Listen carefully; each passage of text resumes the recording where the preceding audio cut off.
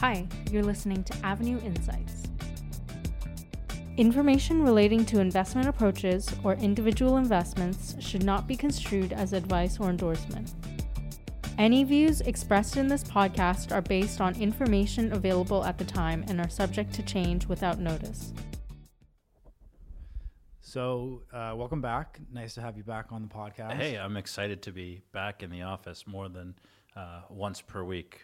The quarantine period is officially done. Matt's out of quarantine now. So, there's lots of things to talk about that we could, obviously a lot's happened since the last time we did a podcast together. I think the one thing that it might be interesting to start off on today is this dichotomy between what the economy is doing and what a lot of the economic data is coming out saying versus what we've seen in the stock market the last couple of months. And so obviously today was the first big down day in a while, but the stock market has had, a pretty good run these last couple of months. At the same time, the economy has really been horrendous. And so squaring those two things I think are things that people are having a tough time kind of understanding and getting a grip on. So how would you sort of frame that with some of the conversations that you've had and some of the things that you've been reading the last couple of months? Yeah, well, just to back up for a second, I mean, today was a horrible trading day after the markets have gone up dramatically over the short term, and you see markets taking a pause here.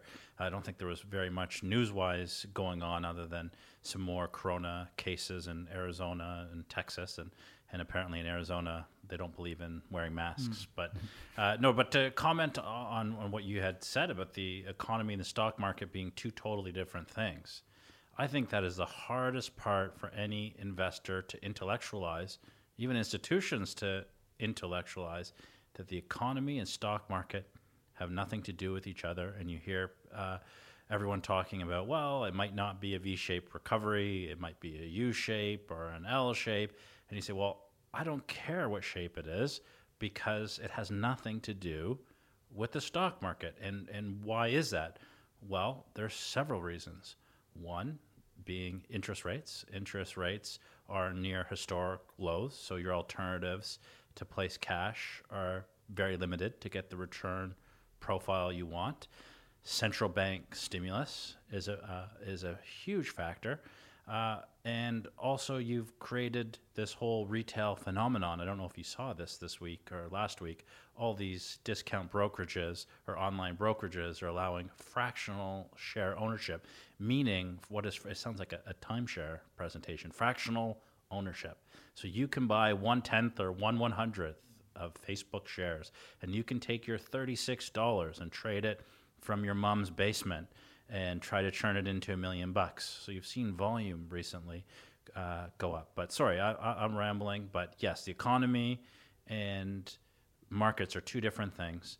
And you've also seen a real transfer of wealth from small and mid-sized business owners to corporate America. Yeah. So why don't we jump on that piece? Because I think this is another phenomenon that I think has happened the last couple of months that, I certainly don't think it was intended to work like this, but the reality of it for small businesses or medium-sized businesses right now, whether in Canada or in the US, it's obviously an incredibly difficult environment, having to be shut down and then and really having no revenue for a lot of parts of the economy for the last couple of months.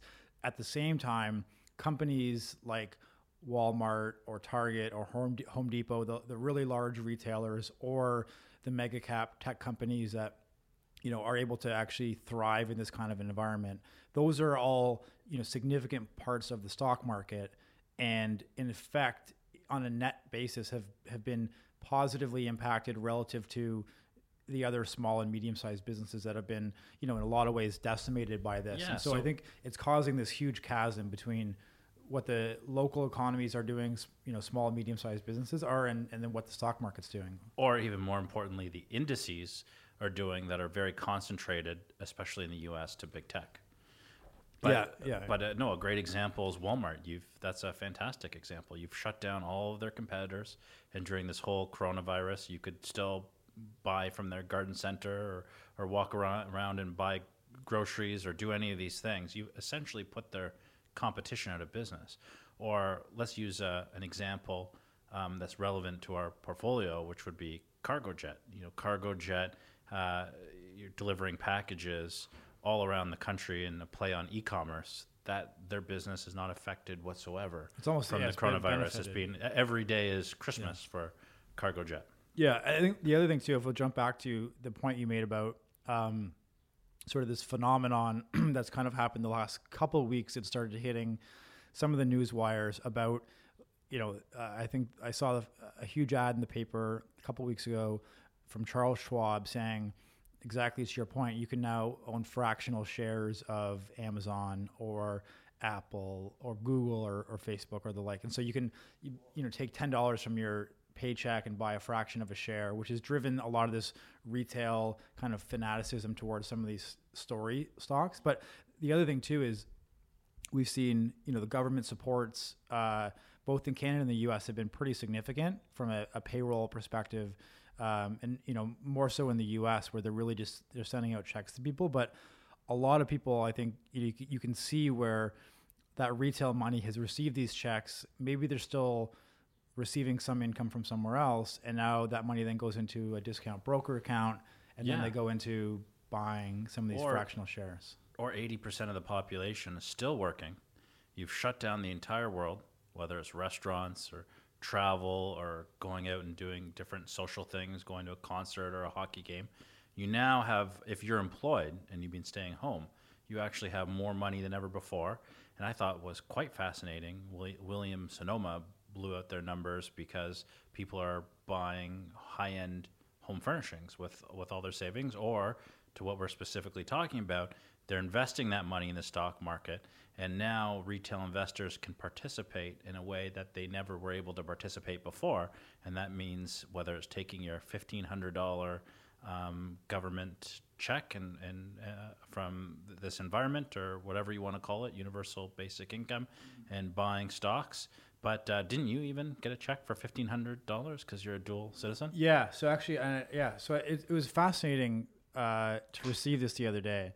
And so, for listeners that don't know me personally, was born in Toronto and have lived here in Canada, but through family, I'm also a dual citizen with the U.S. And so I received, the economic impact payment letter from, the IRS. I guess anyone who files a U.S. tax return, or whoever filed last year, received the same letter. And so to receive a letter in the mail along with a check for $1,200 US, irregardless of your circumstances or anything like that. It's just a matter of if you filed the tax return last year. I brought this into the office the other day and we showed everyone, and and then having sort of seen the headlines about all this retail investing phenomenon, you certainly can feel when you're given what feels like free money, how people then would say, well, I'm going to go speculate or buy stocks or, speculate on certain, a gambling attitude can take hold because it feels like free money. And for, like you said, 80% of the economy is still working, is still employed. And so to send out additional money, we would joke, I think even in previous podcasts, about helicopter money. And this is helicopter money. And so it's a crazy experience to have received this. I'll go out on the limb and say this. I think universal basic income is here to stay. Maybe it gets pulled away temporarily, or you don't classify it as universal basic income. But if you look at the wealth disparity or things that are happening politically, especially in the United States, where people are very impoverished and the economy is not doing well at all. And people that have lost jobs right away. Lost jobs. But tying this all back to how does this benefit the stock market, or how does this money end up back in the stock market? Yes, having a universal basic income is extremely inflationary, number one.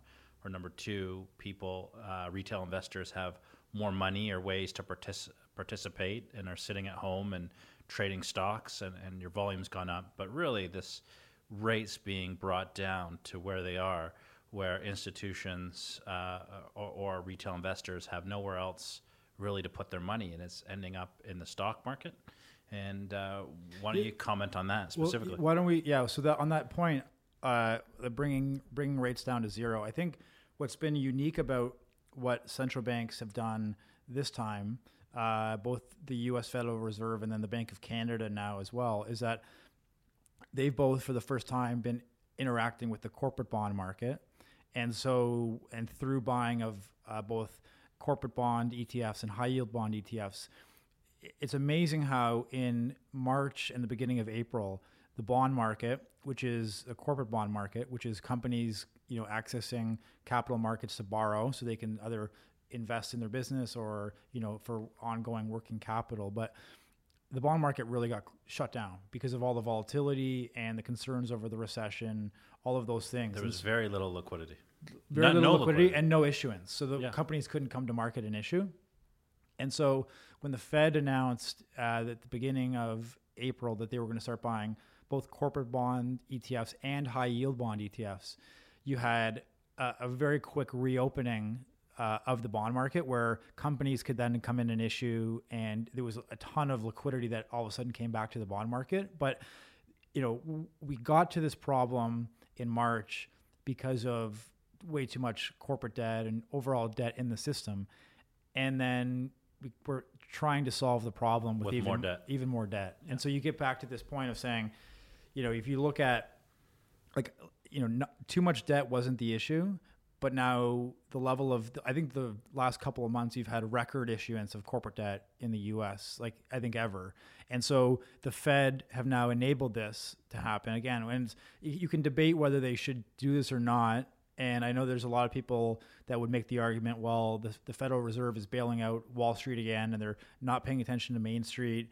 And, I'm absolutely sympathetic to that argument. I think the other side of it that I think people have to consider is that there's a lot of companies that if they weren't able to access the bond market to issue either short-term commercial paper or intermediate-term bonds, companies would be bankrupt within 3 months. You wouldn't be able to roll your debt obligations or fund your payroll or your working capital. And then what that would mean is even more layoffs and job losses. So there's this balancing act that I think what you're saying is you're really far down the rabbit hole. Yeah.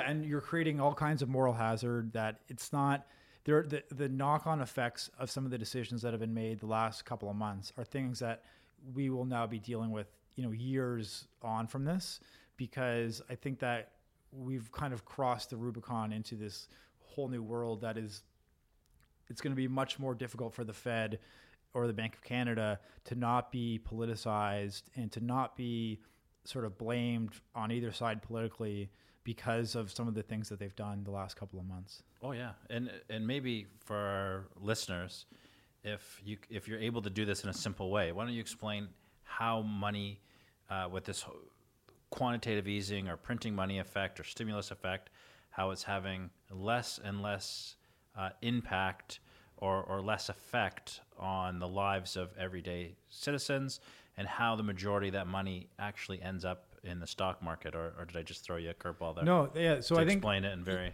So I think the initial, when the Fed rolled out their quantitative easing in 2009, 10, 11, it was sort of the initial shock and awe aspect of it.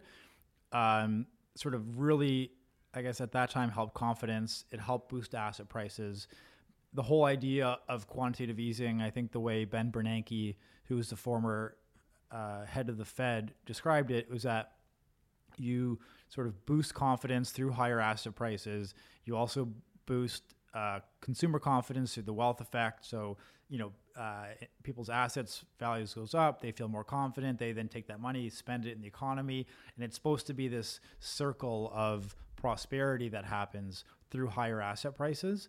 But if you look at what's happened in the US the last, couple of decades through each of the last few recessions, is what happens is the wealth divide gets more and more extreme because people that own existing assets benefit from lower interest rates and Federal Reserve support. So then you drive a further wedge in the haves and have-nots. Then you get into a recession, and who gets affected first? It's the people that don't have assets or don't have access to opportunity or access to other things.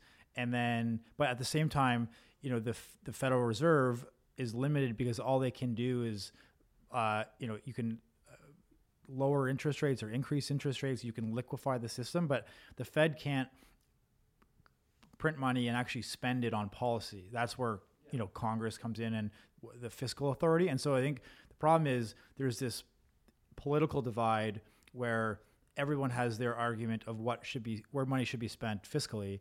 And then that gets, caught up in a political debate. So the Fed can't really implement that, but it's easy for people to blame the Fed because they can be the punching bag. They basically have their hands tied behind their back.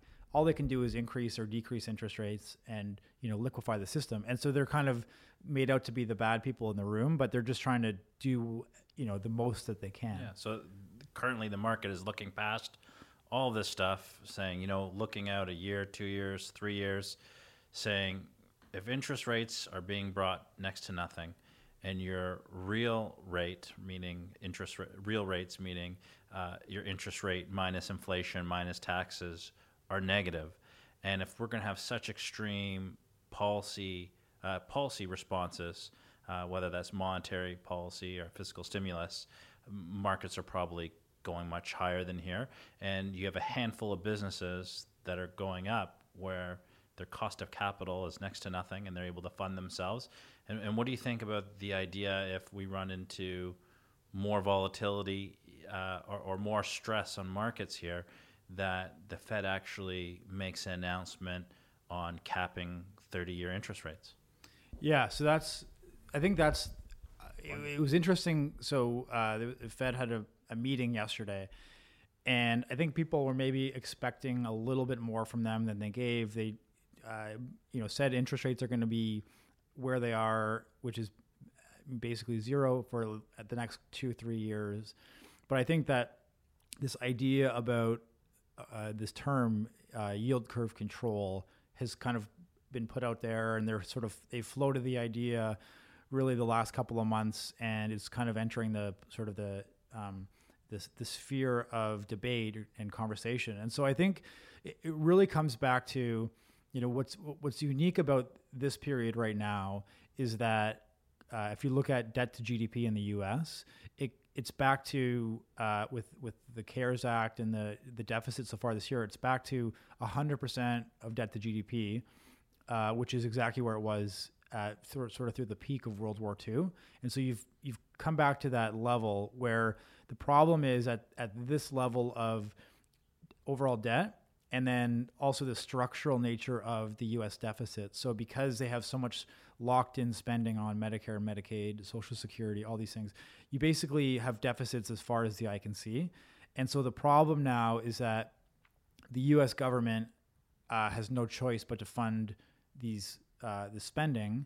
And so they're going to have to do it through higher and higher deficits, which should push up interest rates in a normal environment. If you keep on issuing debt and borrowing money, just like a retail investor can relate in the context of their own spending habits, if you're borrowing, and you're not creditworthy, interest rates go up.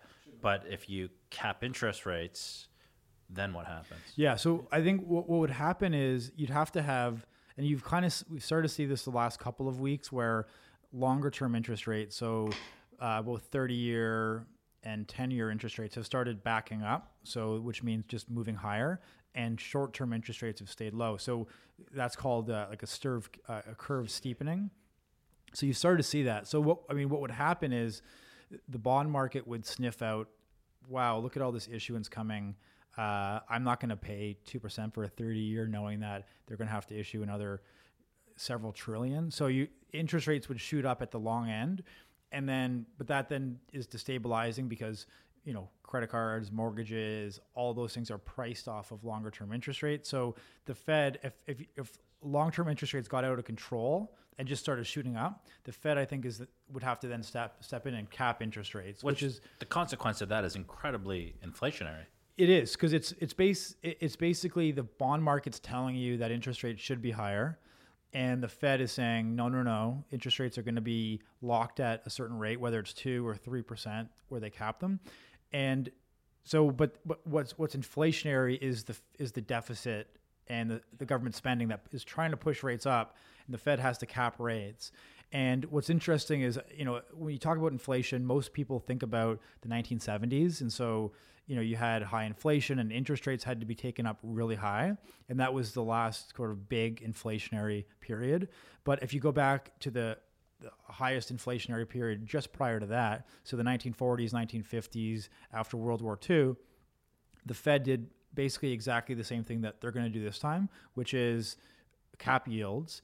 And so if you look at, we were looking at this earlier today, but I think it's one of the most interesting charts I've seen because it tells you everything about what's going on right now and what is going to have to happen with the level of debt in the system. But if you look at where real yields were in the 1940s and 1950s, they got down to -5, -10, I think almost -15% in a year, which is, so basically what happened was you had the Federal Reserve cap interest rates at 2% and say inflation is 12%. So the 2 minus the 12 equals -10. So that's your -10 real rate. And so interest rates should have been rising in that period, but because the economy had to recover from World War II and they had to basically devalue their debt in real terms, they capped interest rates and you let inflation take off without interest rates sort of being the stopgap. And if you go back through history, like you referenced the 1970s or even prior to that, when you've gone through these periods of time where you have negative real rates, once again, negative real rates are interest rate minus inflation, minus you can even throw on taxes. But anytime you've gone through that environment, like a decade in the 1970s, gold went up 800%. 8x. Yeah, 8x. Yeah, I think what's interesting is when you look at it, in the 40s and 50s, gold was still tied to the dollar, so gold wasn't allowed to free float. But there was the very famous example in the 30s when, maybe 1933, when FDR basically confiscated everyone's gold in the U.S., basically made it illegal to own physical gold. Took it in, and then as soon as they took it all in, they devalued the dollar versus gold, which is kind of a huge way that they got out of the Depression because it was this huge monetary easing that the system needed. And so in the 40s, you didn't have gold free floating. So it would have been interesting to see what gold did in that kind of environment when real rates were that negative. But to your point, when you look at the 70s, and similar thing happened where you had real rates go down to maybe -4, -5%. And to your point, gold took off 8x. And so what's interesting about today is that I think you have the same, if not worse, dynamics on the government debt to GDP side. And it's getting, it's going to get even more out of control. And so I think that whether they want to or not, and I'm not sure if Jay Powell will be the Fed chairman to do this, but they're going to have to devalue the value of that debt in real terms, which will be done through higher inflation and capped yields, which then, if you look at the setup on gold today, I mean, the chart, we were looking at earlier, the setup is exactly the same as the 70s. It is, and it's eerily similar.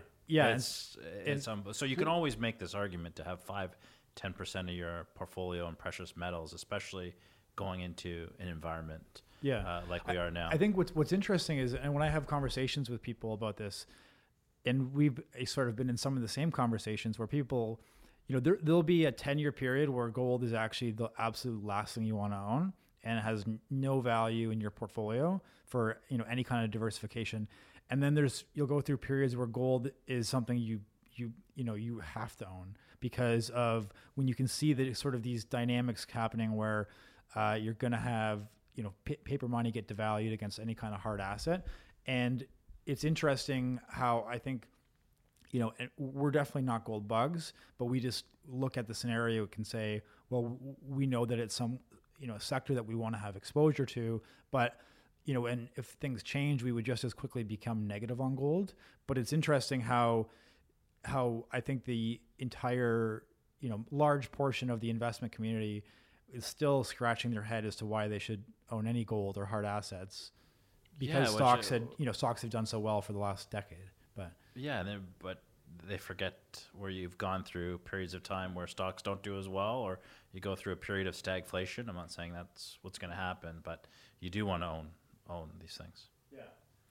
So I think, if we were to wrap up on what, if you were to say some of the key things that you're looking at for the next few months to signal, what direction, whether the markets head from here, or, are you looking at sort of focusing on whether it's, corporate earnings, or are you expecting any announcements from the Fed, or what would be your as we head through these summer months, what would be some of the things that you think investors should be focused on? I think going in, one, you shouldn't be in the stock market unless it's long-term money and you're buying quality assets or businesses and intellectually viewing it like a business owner and buying companies that are profitable. But in the short term, I think we probably head into some volatility into the election. I think that is a key catalyst. But I think if markets do come off in any strong way, the policy response from the Fed will be quick and it will be severe.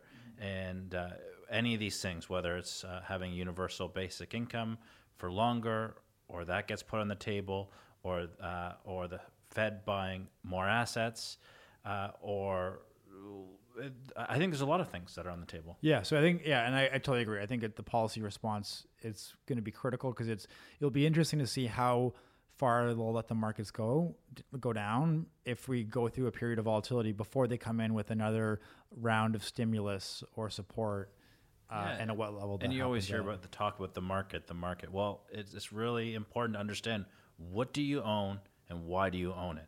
What does Cargojet have to do with small and mid-sized businesses or the current economy? Or what does Enbridge have to do with the virus? A lot of the businesses you own have some sort of stability or predictability in their cash flows. And I think with interest rates being where they are in this re-rating of valuations, that it's not all the dynamics that are going on out there, and you hear this word that markets are irrational. I think it's completely rational considering the circumstances.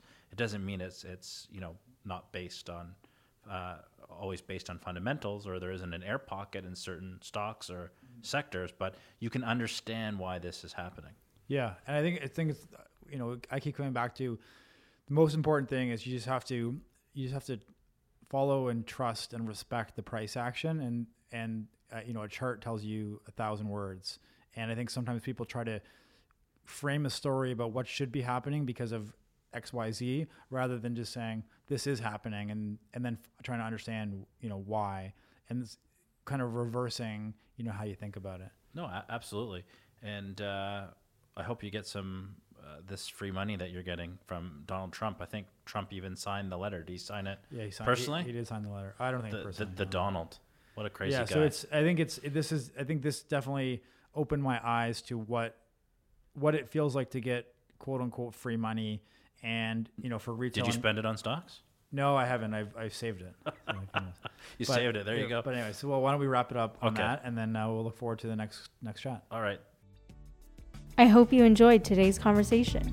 You can find us on avenueinvestment.com, where you can learn more about the topics discussed today at our blog, or subscribe for updates to our content. You can also follow us on YouTube, Apple, Spotify, Google, or wherever you get your podcasts. Thanks for listening, and we'll see you in the next episode.